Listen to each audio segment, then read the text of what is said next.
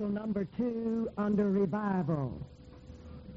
In these days of continuing and increasing crisis, God is looking for men and women who will lead their people to repentance and self-humbling through united prayer and fasting. The greatest benefactor this age could have is the individual that will bring the ministers and the church back to prayer. The great people of the earth today are the people who pray.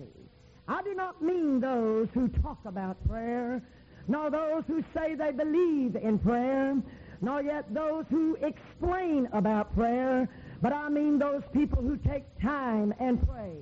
They have not the time. It must be taken from something else. This something else is important, very important and pressing, but still less important and less pressing than prayer.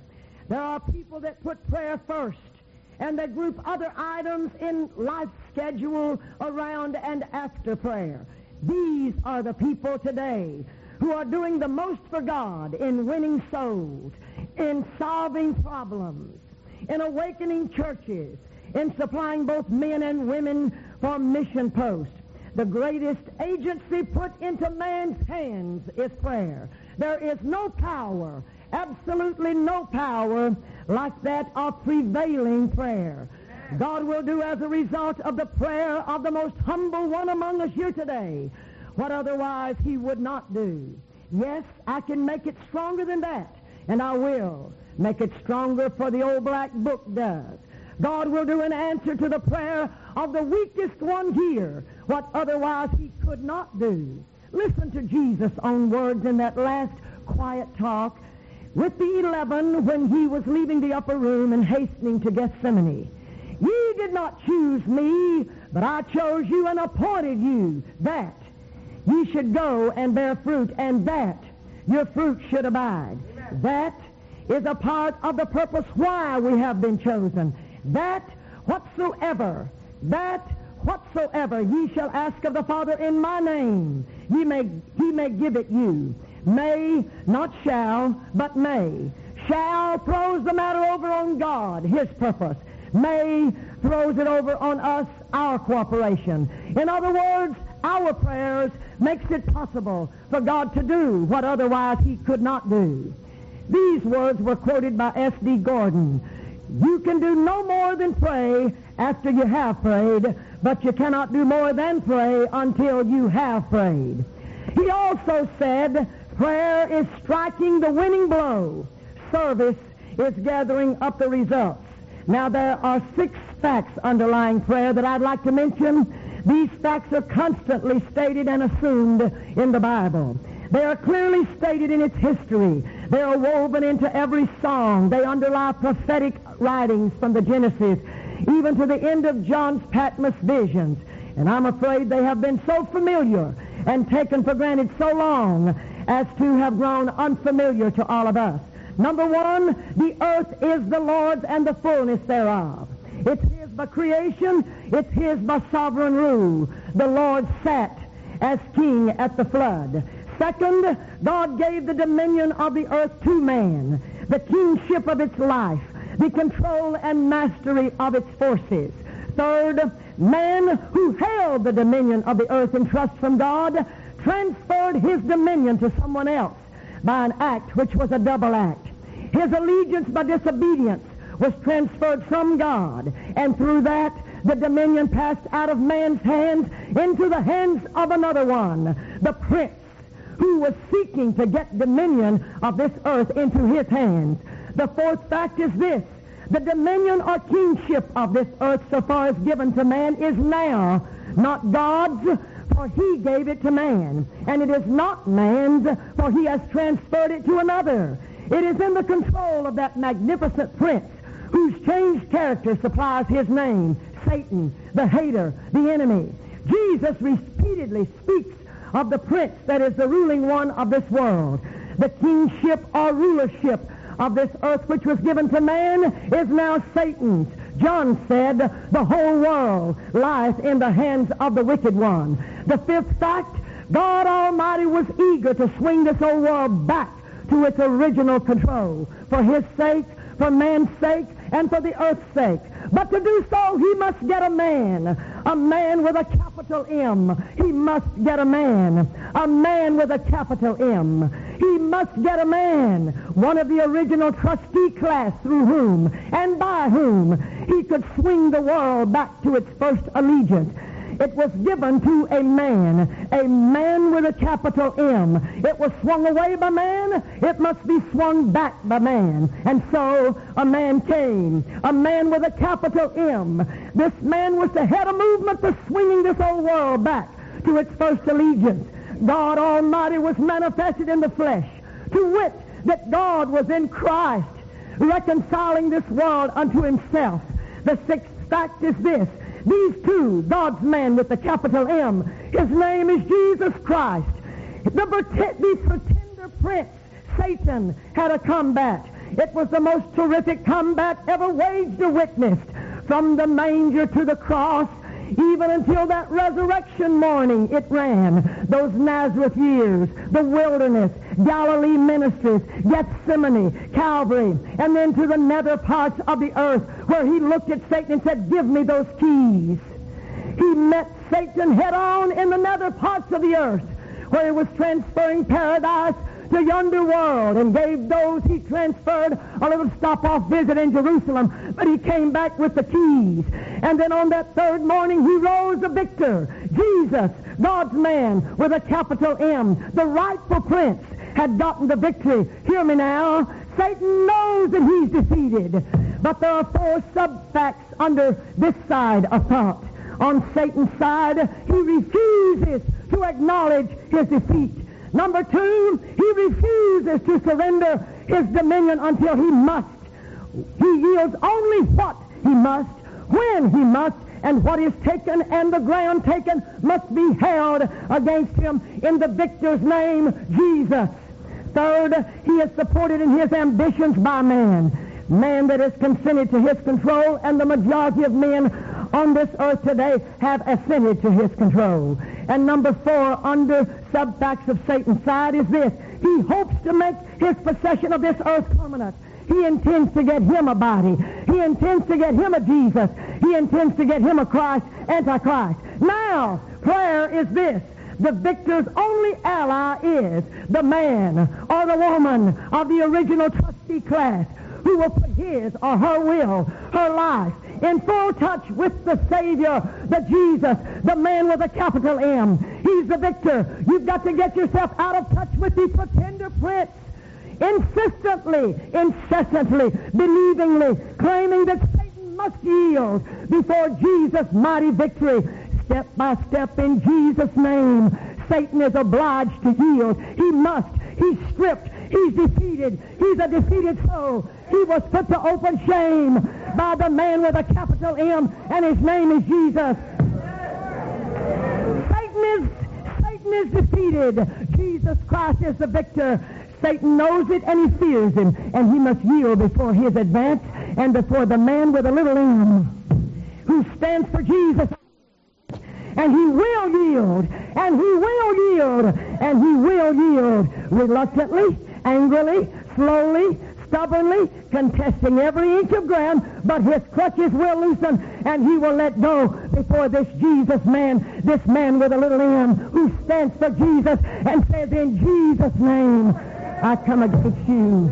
So prayer is a man with a little m, giving God footing on this enemy's soil. God needs a man or a woman for his plan, a man in full touch with his purpose, a man praying insistently, a man giving God a footing on hostile soil, giving him a new sub-headquarters on the battlefield, this planet Earth, which was out of control until he swung it back and put it all in our hands, and the Holy Ghost within every one of us, insisting on the enemy's retreat in the name of Jesus Christ. That stubborn foe, he knows he's stripped, he knows he's defeated, he will be routed. That is prayer. Several weeks ago for my morning shift, and I have a morning and an evening shift, and I wish I had time for more. There is nothing like prevailing prayer. While I was praying there, a little Jewish lady who has been filled with the Holy Ghost and baptized in the name of Jesus. Heard another one of our ladies travailing in prayer. And then little Nikki Terrell walks up to me, the little Jewish girl, and says, Sister Mangan, would you go tell her her prayers are powerful, but she's leaving this out. In the name of Jesus Christ. In the name of Jesus Christ. In the name of Jesus Christ. It's a staggering, tremendous thing that God's purpose for a prodigal world is being held back through my lack of concern, my unwillingness, my laziness, my indifference, my refusing to be a prayer warrior. Warrior, warrior, warrior, warrior. The warrior of Nazareth swung it back. Somebody else with a little M or a little L must stand there in his name and say, you give, and I'll be here until you do give. The prayers of God's saints are the capital stock of heaven by which God carries on his great work upon this earth. God conditions the very life and prosperity of his cause on prayer. If these things are true, then prayer should be the main business of our day, every day, every day, every day, every day. History can be both made and changed by this kind of praying with fasting. These are our mighty weapons to the pulling down of strongholds. This is no mere abstract theological formula. God will intervene in the affairs of nations, churches, families, and individuals in response to his people's supplications, just as he did in the Bible days. God has changed the destiny of nations because his people unitedly fasted and prayed. Bible history will confirm this lesson in 2 Chronicles chapter 20, verses 1 through 20. You will read how Judah was threatened by an armed invasion, a confederacy of Moab, Ammon, and Mount Seir, and how King Jehoshaphat led the way by calling the whole nation to repentance, prayer, and fasting and worship. People from all across the nation gathered in Jerusalem for a prayer meeting. Praise and singing came after repentance, after prayer, after fasting. Then they praised the Lord.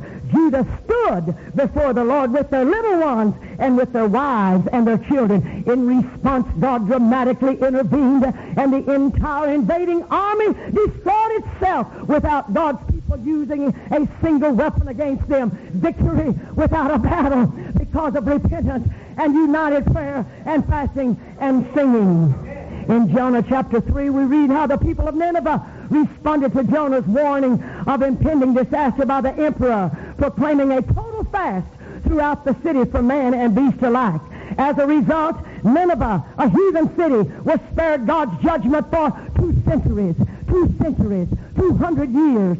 This earth had its history rewritten right there at Nineveh. The book of Esther records how the Jewish nation was appointed for extermination. The days were evil. Haman determined to erase them. But when Esther and her maidens and the Jews in Shushan for a period of 72 hours, and Esther determined to go before the king, she surrendered her will with this prayer: if I perish, for I cannot endure to see the evil that shall come unto my people. I cannot endure to see the destruction of my kindred. I cannot stand it. And remember this, God won't put on you anymore than you can stand. And when you decide you can't stand it and go before him, the enemy will be routed and that stubborn foe will be put on the run. She said, I must save my people, whatever the cost.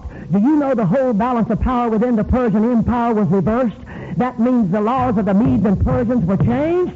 What a victory! The Jews were delivered and promoted while their enemies were defeated and humiliated. Fasting intensified their prayers. God didn't do it without an earth partner. He will not. He chooses not to do it without a man or a woman insisting that Satan must yield. Jehoshaphat, Jonah, Esther. God is helpless without a man. Ezekiel tells us that in chapter 22, verses 30 through 31, that during a time of national apostasy and conspiracy, God longed to spare the nation. He sought for someone to stand in the gap before him, as Moses had done previously when God was ready to wipe them off the earth.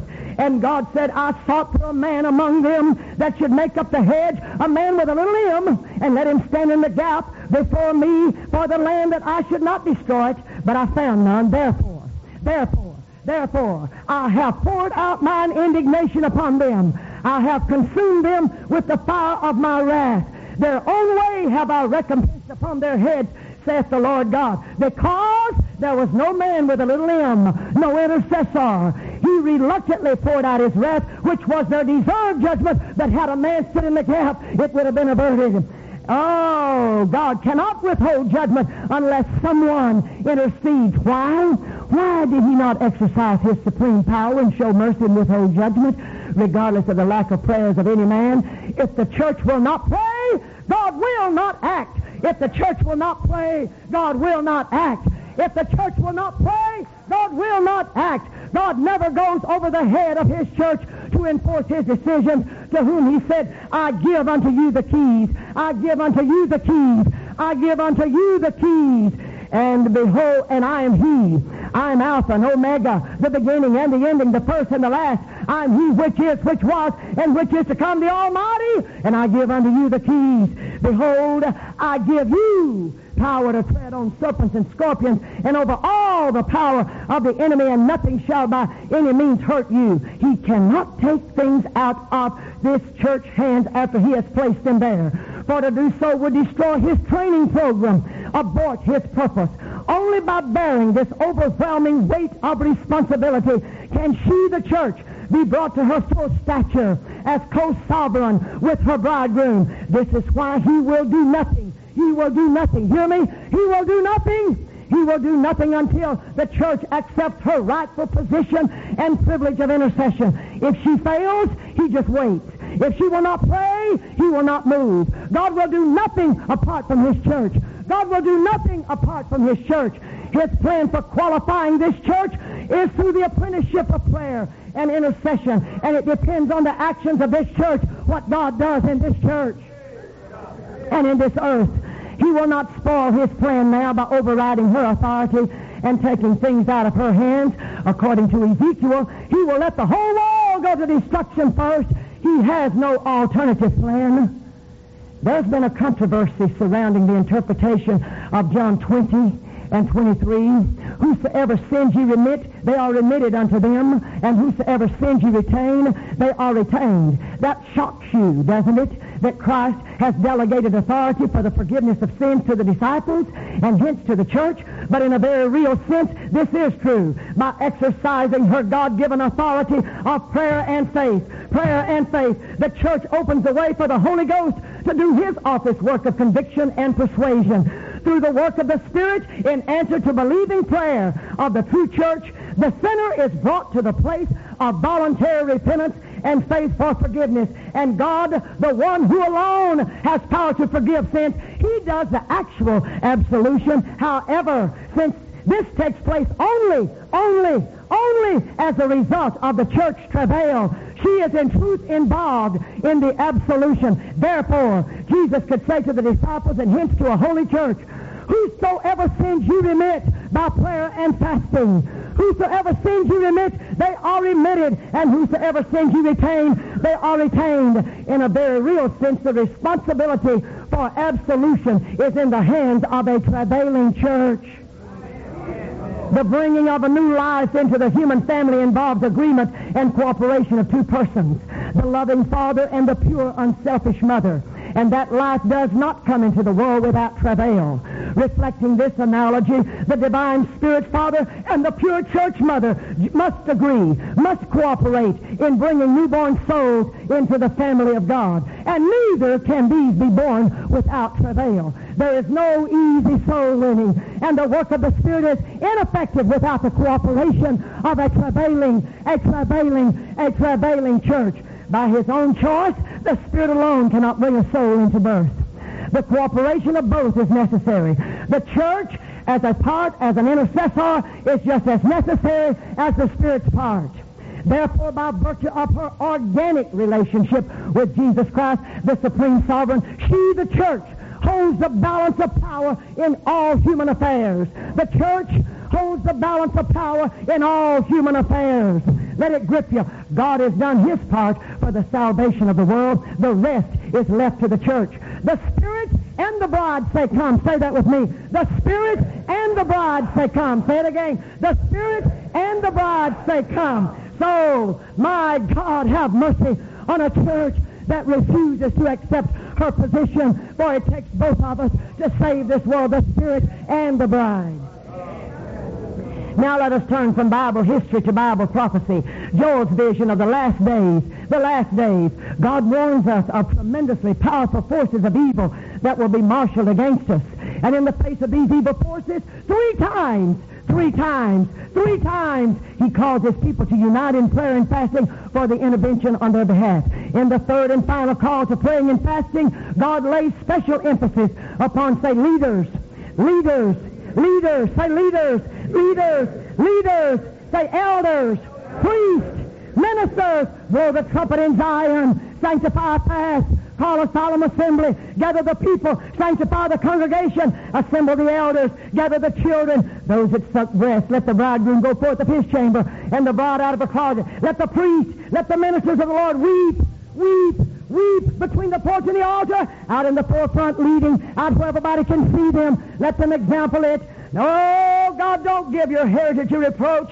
Don't let the heathen rule over us. Wherefore should they say among the people, where is their God? Let the elders, let the priests, let the ministers, let us hear it today. Let us get out in the forefront between the porch and the altar. Holy men in the past who changed the whole course of national affairs, revolutionized character and country, subdued kingdoms, obtained promises, wrought righteousness, were all men of incessant prayer. There is no prayer like that of prevailing prayer. Prevailing is travailing. Elijah prays, fire falls, men fall, a little cloud appears, the rain falls. Elisha prays, waters of Jordan roll back. A child is restored to life. Even in his sepulchre, his bones brought a dead man back to life. Isaiah prays, 105,000 Assyrians are dead. Hezekiah prays, the sundial is turned back. His life is prolonged for 15 years. Jacob, fearing for his life, threatened by death, cried out, I will not let thee go except thou bless me. He prays on and on and on all night. The angel is conquered. Esau's revenge is changed to love. Jacob's name is changed to Israel. Thy name shall no more be called Jacob, but Israel. For as a prince hast thou power, and you have prevailed. Joseph prays, delivered from prison, elevated to a throne, spares the nation of Israel. Moses, that valiant leader of Israel, intercedes with God for a backsliding, disobedient, vacillating Israel. God had said to Moses, let me alone that I may destroy them. Moses records this unbelievable record. I fell down before the Lord at the first 40 days and nights and didn't either eat bread nor drink water. Yet now thou wilt forgive their sin, and if not, brought me, I pray thee, out of thy book which thou hast written. Do you know God rescinded that? Moses prevailed. God surrendered to Moses. Israel triumphed.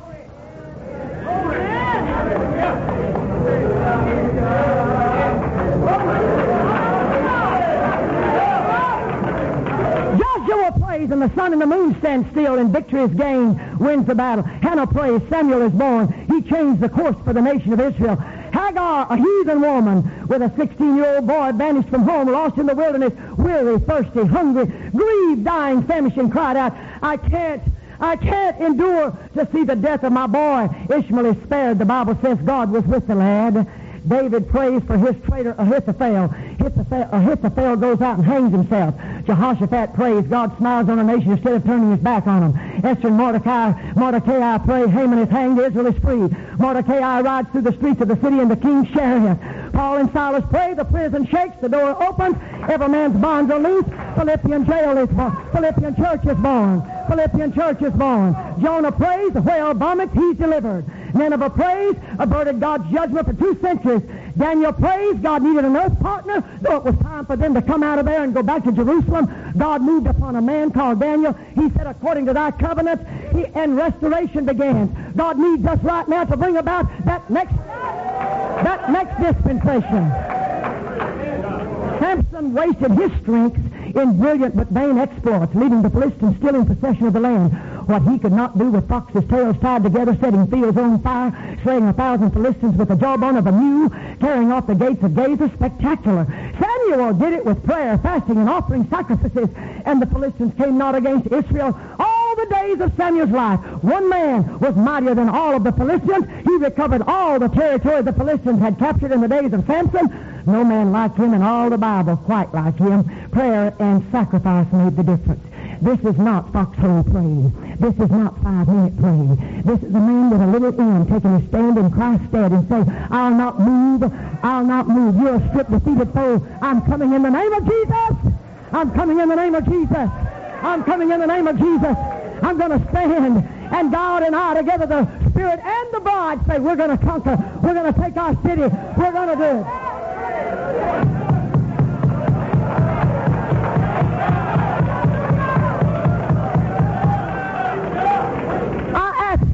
Are these exceptions to the rule, or do they represent the rule? Hear me.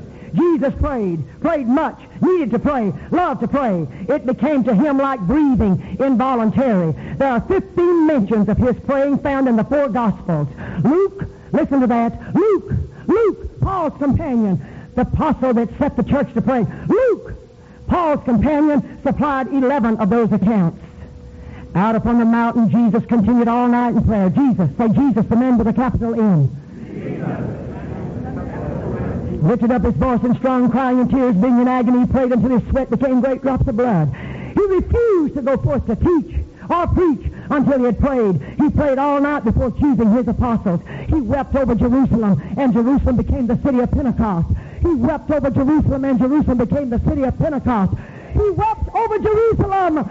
Have you wept over your city? Have you experienced the Pentecost? He wept over Jerusalem, and Jerusalem became Pentecost. He began his ministry with prayer. He finished his ministry on the cross with prayer. The night before his crucifixion in John chapter 17 and verse 4, he could say, I have finished the work which thou gavest me to do. How did he do it? He had his times of prayer. He had his places of prayer. He had his constant spirit of prayer.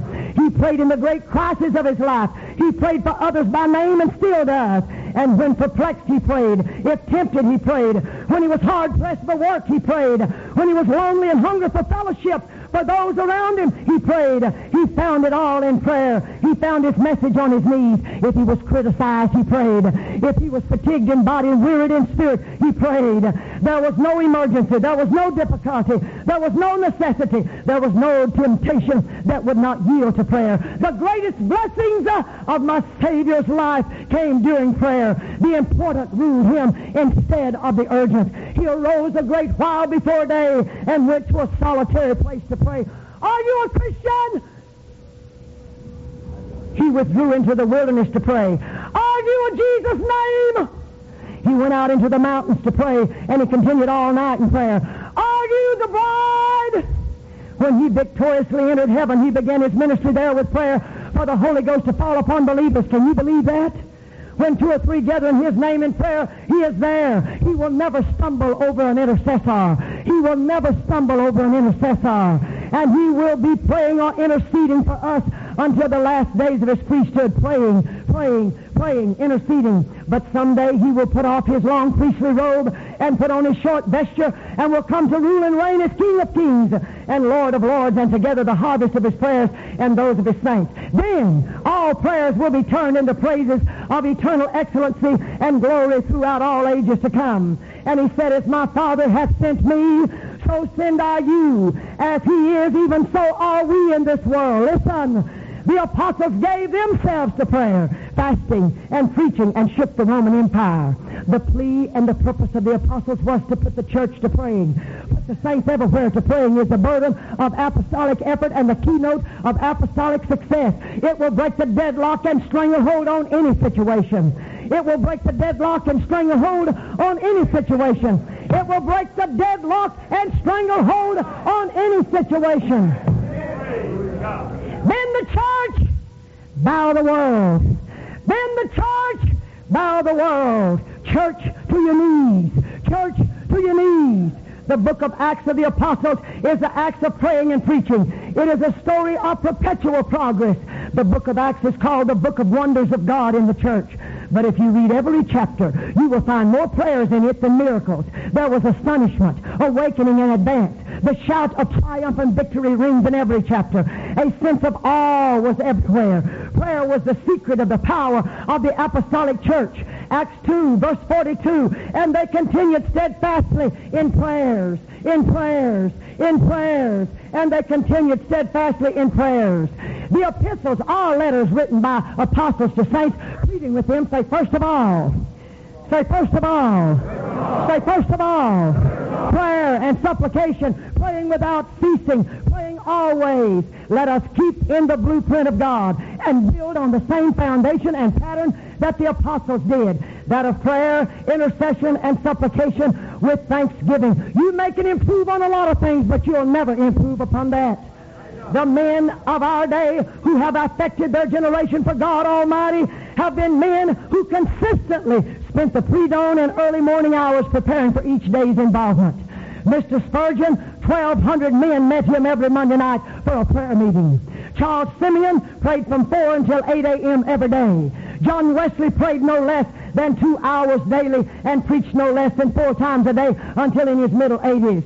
John Welch spent days all day in prayer. Thought the day ill spent if he did not spend 8 to 10 hours in prayer. David Brainerd, the work of David Brainerd among the North American Indians, had its origin in days and nights that Brainerd spent before God in prayer for an endowment of power from high for this work.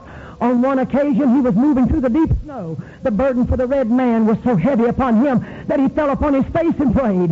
He prayed until his garments were wet with sweat. The sweat turned to ice. His garments were frozen. He wrestled for the souls of the red men he loved. His diary is full of just such experiences.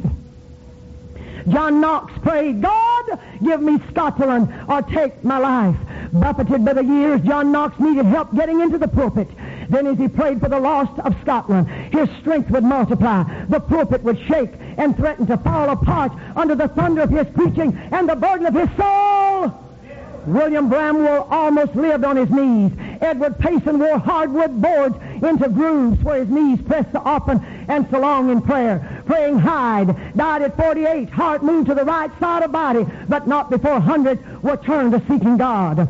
Even Roberts, a young coal miner, brought about the Welsh revival. He attended a conference at Wales. He heard Seth Joshua, who led in prayer. And in that prayer, Seth Joshua cried out, Bend us, Lord! Bend us, Lord! And young Evan, for 13 years, had been seeking for revival. When he heard that, he fell on his knees with his arms over the seat in front of him and cried, Lord, bend me! Bend me! Bend me! Bend me! For 3 months after that, he awoke every night at midnight and prayed until 4 and sometimes until 9 when he had to go to class. He poured out his soul in tears and groanings of intercession for the lost world. The burden of his heart tore him to pieces. Without musical talent, without eloquence, without any other talents or abilities, he set the whole world a-going, shut down saloons, all of the old hardened coal miners. And as the news of this revival spread to other countries, visitors from all over parts of the world came to Wales to visit this minister. Dr. F.G. Meyer with his friend came, and a youth in the congregation stood up and said, I have a request for prayer. And when he made this request, Evan knelt on the platform and began to agonize in prayer. It seemed that his heart would burst under the burden. Dr. Meyer's friend said, that's terrible. I can't stand to hear that man groan. I've got to get up and get out of here or start a course. And Dr. Meyer said, don't do it. Don't do it. I want this thing to penetrate my heart. I've preached the gospel for 30 years with dry eyes. I've spoken to multitudes without seeing them moved. I want this man's anguish. I want this man's burden to touch my soul. Evan's tears, not his preaching, broke men. He would break down and cry bitterly for God to bend him in an agony of prayer. The tears coursing down his cheeks with his whole frame writhing. Strong men would get up and break down and cry like children. They would fall. Women would shriek. A sound of weeping and wailing would fill the air. Evan Robertson, in the intensity of his agony, would fall in the pulpit while many in his audience fainted. Oh, God. Oh, God. A young coal miner decided, I'm going to do it. I know a man in my generation. I know him well. He has some mighty weapons. He prays no less than 2 and 3 hours every day. I saw him one time before I knew him very well, under an old tent by 7:30 or 8 o'clock every morning in a place called Zavala, Texas. It was before glossolalia. It was in the early 40s. It was before it was popular to have big revivals. I saw him go there at 7:30 or 8 o'clock every morning under that old hot tent. I saw him cross his legs and kneel at the altar and lay his Bible there, and I saw him pray and study there until 4 or 5 in the evening. I saw every night at least 8 to 9 to 10 people every night get the Holy Ghost. He has set a church to praying. He has sent pastors and evangelists and missionaries and witnesses all over this world. He continues to have revival. He continues to preach evangelism. He continues to witness miracles and signs and wonders. He's captured the imagination of an entire city, an entire parish, and an entire state, and judges seek his counsel when they make their decisions. Look into the history of every church revival, every great awakening in the history of the church from the time of the apostles until today has had its early origin in prayer. There have been great awakenings without much preaching, and there have been great awakenings without any organization, but there's never been a true awakening without much prayer. The days of Luther, the days of Wesley, the days of Jonathan Edwards, when they fell out while he read his sermon and they clung to something to keep from falling into hell. Oh, give us somebody like those men. Finney, who prayed so that when he got close to the city, people began falling out in their offices, and they said, "What's the matter?" They said, "There's a man outside this city here that's praying for revival to come to this city." Oh, come on! The days, let's say it again, the days of Luther, the days of Wesley, the days of Jonathan Edwards, the days of Finney, and the days of Moody were characterized by the power of prayer and the power of preaching. Listen to me now. They began with prayer. Revivals began with prayer, but they ended. Those days ended because they neglected prayer. We better quit kidding ourselves. Before there has ever fallen a great benediction upon God's people, individually or collectively, it has been preceded by great searchings of heart, breaking up of fallow ground, weighty, ardent, vehement desires, consuming zeal and passion, heavy burden of soul, strong yearnings, groanings, weepings, lamenting, howling, bitter grief, wrestling, falling prostrate on the face in sackcloth. The most strenuous exercise or sport there is wrestling. We wrestle not against flesh and blood, but against that second kingdom up there that I got to get through to get to that first kingdom. And if a lady with a little L will stand in Christ's stead and say, I will not give, I've got the keys, I've got power over it all, I'll stand in the gap. You will give. You're stripped. You're defeated. I'm coming. Fasting, confessing, rending garments, pouring water out unto the Lord, repenting. The scriptural pattern has always been when God's people had their backs to the wall. Have you ever been there? No way out. Hemmed in, surrounded by the enemy, embarrassed, suffering defeat, weary from battle, exhausted with human effort, facing death, cruel edicts, in bondage, slavery, and oppression, always without exception. 2 Chronicles 7:14 becomes operative. If my people, which are called by my name, will stand in my stead, my earth partner, will humble themselves and pray and seek my face and turn from their wicked ways, then will I hear from heaven and will heal their land. Listen, prayer is not overcoming the reluctance in God. It is binding on earth that which has already been bound in heaven. The content of all true prayer originates in the heart of God. So it is He who inspires the prayer in the heart of man, and the answer to every God-inspired petition is already prepared before the prayer is uttered. However, God cannot, and God will not answer prayers that are not prayed.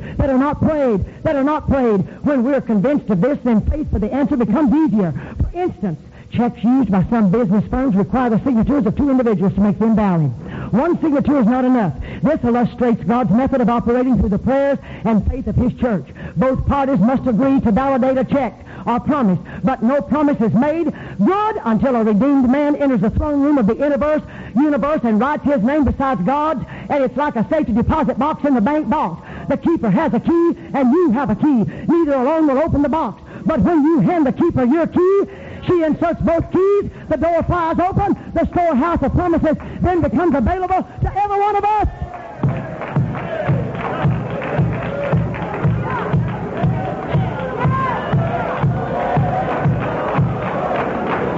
And say this, 1,104 promises in the New Testament. I'm going to insert my key with his. What's the matter with us? The hour has come, and now is when God is calling on his people, called by his name, to exercise this powerful, mighty weapon. You may be surprised at the part we can play in shaping world events through praying and fasting. It has truly been said the fate of this world is in the hands of nameless saints. And a survey of the United Pentecostal Churches would no doubt reveal that a majority of our churches do not even have a regular, perennial, concerted prayer and fasting commitment. There is still too large a percentage with no special prayer schedules and no definite days of fasting. Yes, we organize days to fast. You have to organize every other area of your life. Here is our basic weakness: not enough emphasis placed on intercessory prayer. That's the highest form of prayer. What has hell to fear other than that of a God-anointed, prayer-powered church? What has hell to fear but this church getting on her knees and go to travailing and interceding? Nothing. The gospel moves with slow and timid pace.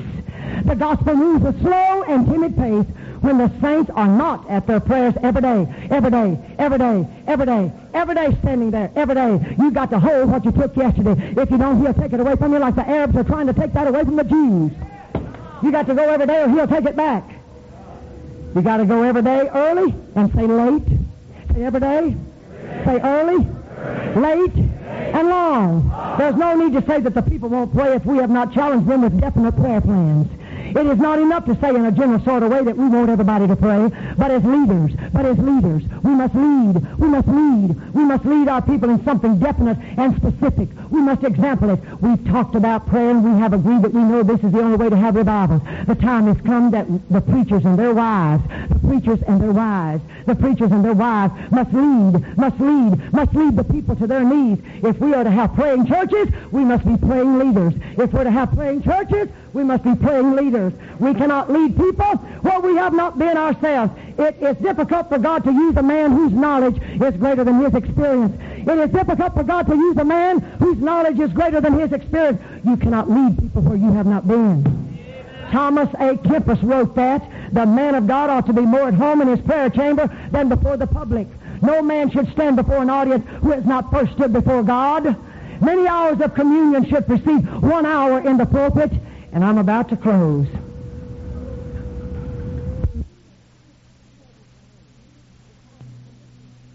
Steadies the nerves, defines duty, stiffens the purpose, sweetens and strengthens the spirit. Prayer brings power. Prayer is power. How much power do you have? How much prayer have you stored up? There are 4.5 billion people crying out for somebody to pray. There are 4.5 billion people crying out for somebody to pray. And become a warrior there, and I am more at home there. I cannot go to London right now in a flash, but I can go to London in a flash right now by standing before God for an individual there. I cannot break that person's will, but through intercessory, God can scream in their ears, and God can knock them down, and God can bring them under. I cannot go to Africa today physically, but I can go there in the realm of the Spirit. I can bind, and I can loose, and I can remit, or I can retain. How much power do you have? 4.5 billion people are crying that. The rich man in hell is still praying. The rich man in hell is still praying. Send that church. Put that church to praying. Find my 5 brothers. He's still praying. He's still praying. I was in Kramer's funeral home just a few weeks ago. And in Kramer's funeral home, there was a girl that had lost her sister. She had never been to a church. She cried out and she said, "Lady, I feel something from you." She looked over my shoulder while I was reading to somebody else. I said, "May I help you?" She said, "Yes, you can help me. I've got to find help from somewhere. I'm just picking up scraps of paper. I'm listening for somebody somewhere. I thought maybe when I saw you, I felt something, and I thought maybe you would have the answer." Old Brother Urshan, before he died, was in our home. My father and he sat at the table, and we served them. After we had gotten through eating, we retired to the living room. There we began to sing and praise the Lord. It broke out in a prayer meeting. There came a rap at the door. There stood a girl when I opened the door who was walking down Rapides. and she said, I felt something coming from this house, and I need help. She walked in there, these two men, my father and old brother Urshan, laid hands on her and prayed for her, and she received the Holy Ghost. There was a revival broke out there. Here came some more. Here came some more. Backsliders came in, walking up and down the street. It happened. He's the one who put into my hands. Continual prayer brings continual victory. He said, I and two other Persian boys is responsible for the revival that's in Russia. It's no small thing that his son, Brother Urshan, is going there. He said these two boys and I agreed together that we would pray incessantly and without interruption until God brought what we wanted. He said, I was walking down the streets of Chicago one morning and it was below zero. And he said, while I was walking there, we had agreed that we would pray to and from work. And he said, while I was walking down that street, a motorman pulled over to where I was and said, your ears are falling off. He said, my ears had frozen and I was not even aware of it. He said, one of the boys on the way to work fell down an elevator shaft. He said, but not before. Today there are millions in Russia baptized in Jesus' name and filled with the Holy Ghost. What if an all-night prayer meeting would break the deadlock on your church? What if when you get to heaven you find out that an all-night prayer meeting would have spared your boy? What if when you get to heaven you find out that an all-night prayer meeting would have spared somebody from going to hell? What if when you get to heaven you find out that with prayer and fasting you could have turned your city upside down?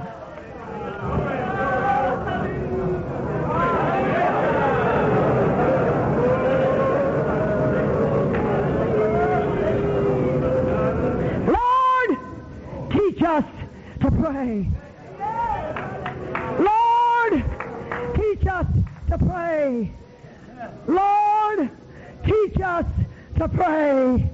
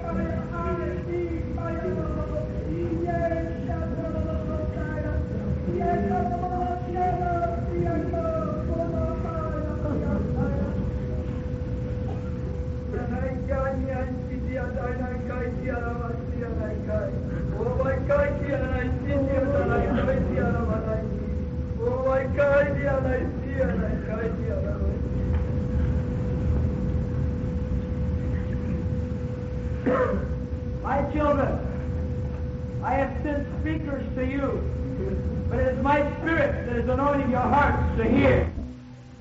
There is a fortress, a mighty fortress, that has been built to keep you out. But behind the walls there is the sound of weeping. There is the sight of clutching hands. There are those that are in need. I am the commander. I am the one that knows the weaknesses of that fortress. I am the one that knows how to get to them and bring them out to deliverance. If you will pray, I will lead you. If you will pray, I will show you. If you will pray, I will bring them out through your prayers.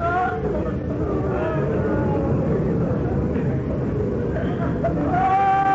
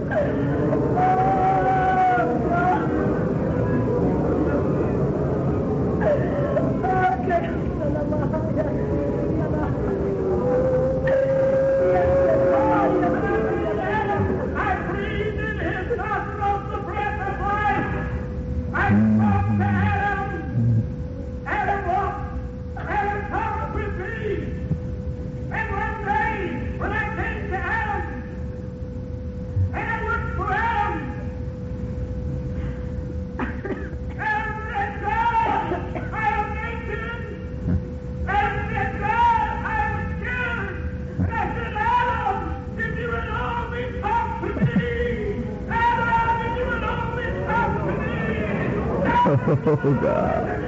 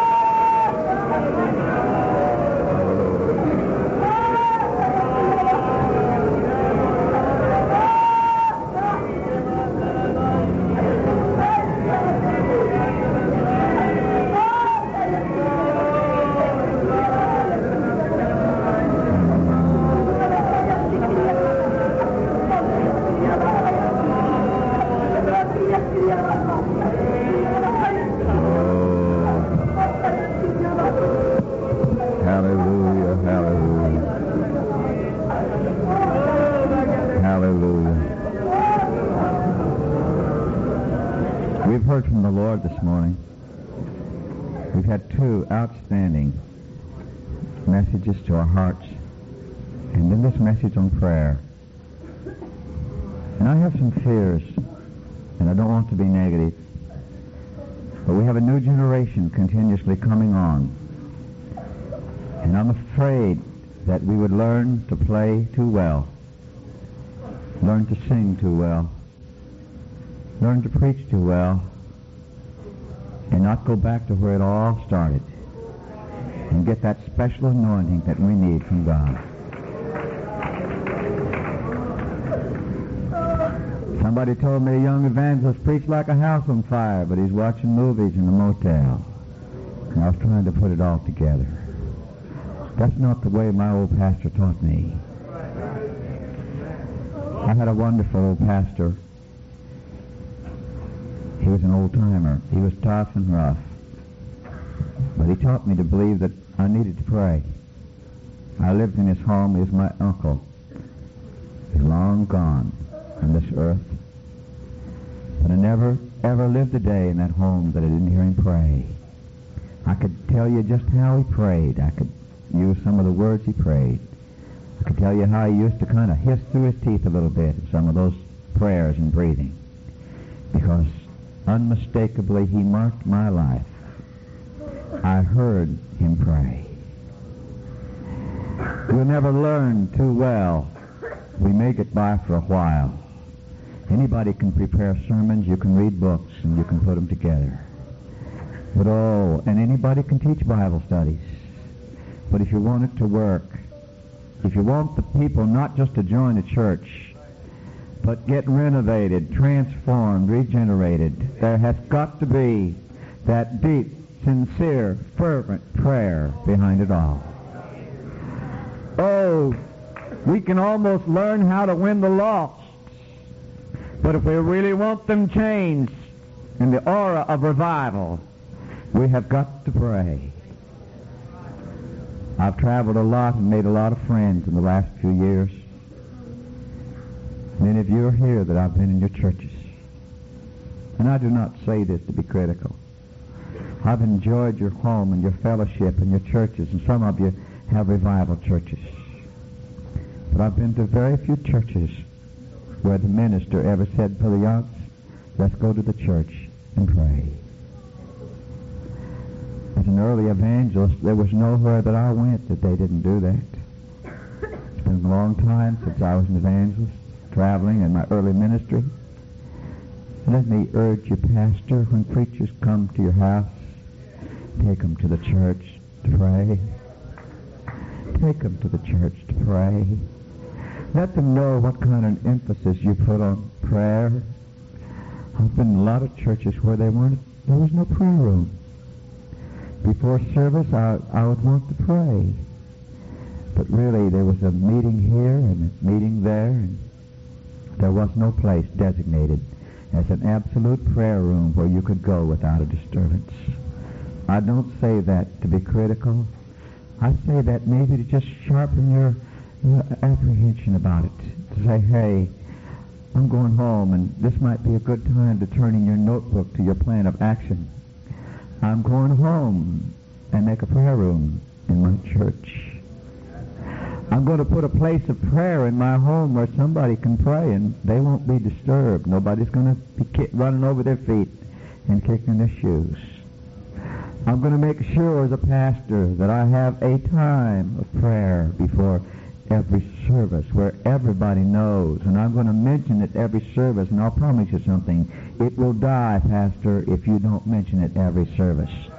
Wednesday night is service, folks, and it's 7 o'clock before the 7:45 service. That is prayer, and you are expected to be here for prayer. And you've got to be there, Pastor. If you want them to keep coming, they're going to have to see you there. Or if the church is yay big, maybe not. But in a small church of 150 or under, they're going to have to see you there.